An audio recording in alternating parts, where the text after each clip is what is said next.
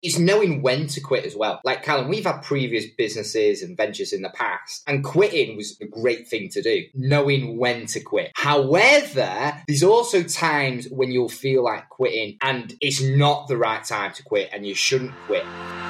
Come on, let's have it! Welcome to the Freedom Lifestyle Podcast with your hosts, Callum Webber and Jacob Inghamgore.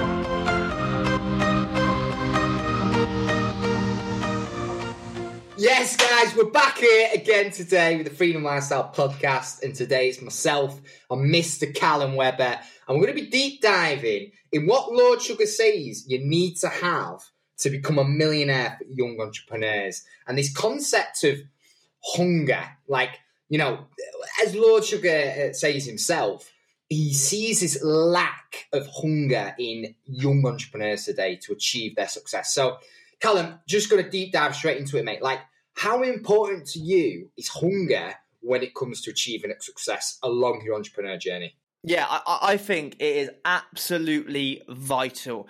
I think if you haven't got the hunger to create your freedom lifestyle, create whatever lifestyle you want, to create success, if you haven't got that burning desire, that hunger to do it, then the reality of it is, as soon as there's a hurdle, as soon as you get a failure, you're not going to have that burning desire in you to go through that failure. And as soon as you have the first failure or setback, you're going to be right, this isn't for me. And then you'll start finding excuses of like why the business doesn't work, why you're not good enough. Because the reality of it is in business is, and we've experienced ourselves with Freedom Lifestyle for the last 5 months, is we pretty much get a setback and failure like most weeks, you know. So if you're an individual that hasn't got that true hunger to go and create it, you know, them continuous setbacks and failures are just going to cause someone to leave. So I guess for you, Jacob, like, have you ever experienced like times where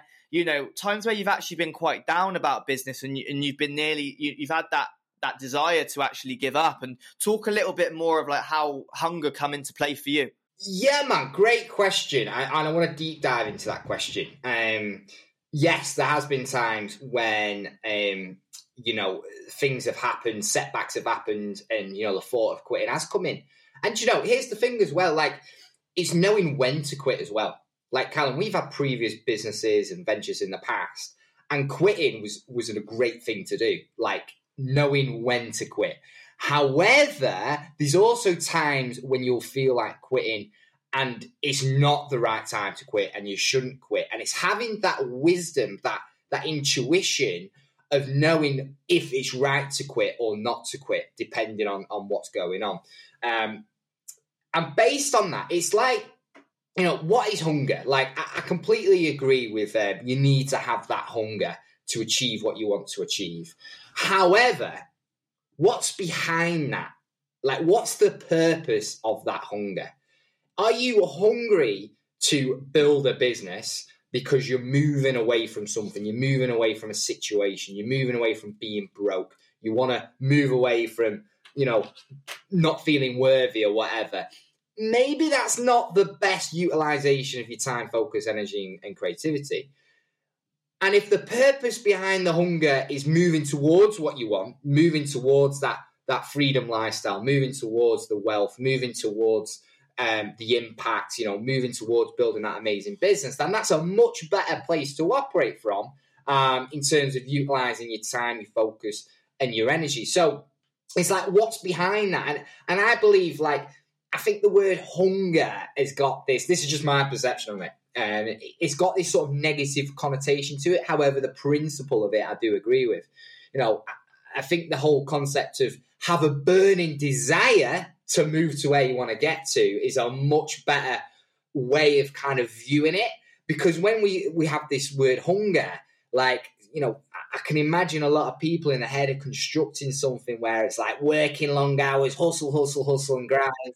And if that's sort of your mentality of entrepreneurship, as soon as things get hard, what's going to happen? You're probably going to give up. If actually it is actually a journey, it's a fun, adventurous journey. The process itself is fun. It's adventurous.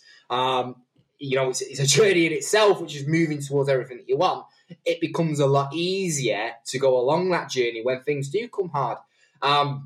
And a good perception of it as well is when things do set you back in business, don't see it as a failure. See it as it's a free opportunity for personal development. It's literally an opportunity to learn something that people may pay thousands to learn. You've just got it for free. So use it as an opportunity to grow. And then when you're winning, double down on it, you're winning, ride that wave and you're all in with it. And like for you, Callum, when it comes to like setbacks, like what's your perception on setbacks? Yeah, so my perception of setbacks now is like completely different to what it used to be. I used to get myself all worked up and overwhelmed, whereas now I actually quite enjoy getting setbacks, like because me and you now have a conversation, Jacob, of like, number one, how can we turn this setback into a positive, and how can we actually grow from this to create a better service for our Freedom Lifestyle members, to create more opportunities and more wealth for us, Jacob. So setbacks to me now is actually a good thing. And also touching on hunger as well. Like if you watch The Apprentice and Lord Alan Sugar, you'll always notice that the winners of The Apprentice are always the ones though that have that burning desire to win.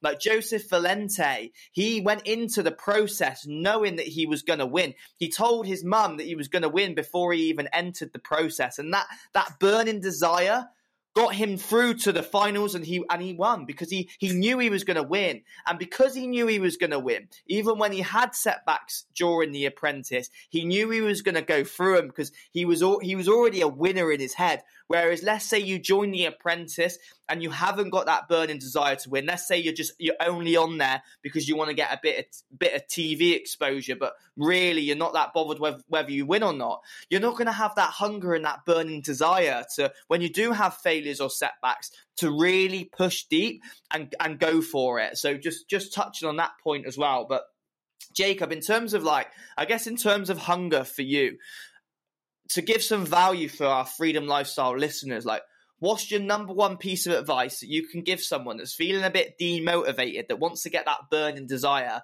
What's your number one piece of advice that you can give our Freedom Lifestyle listeners? Make a decision. Like, there's nothing more empowering than making a decision.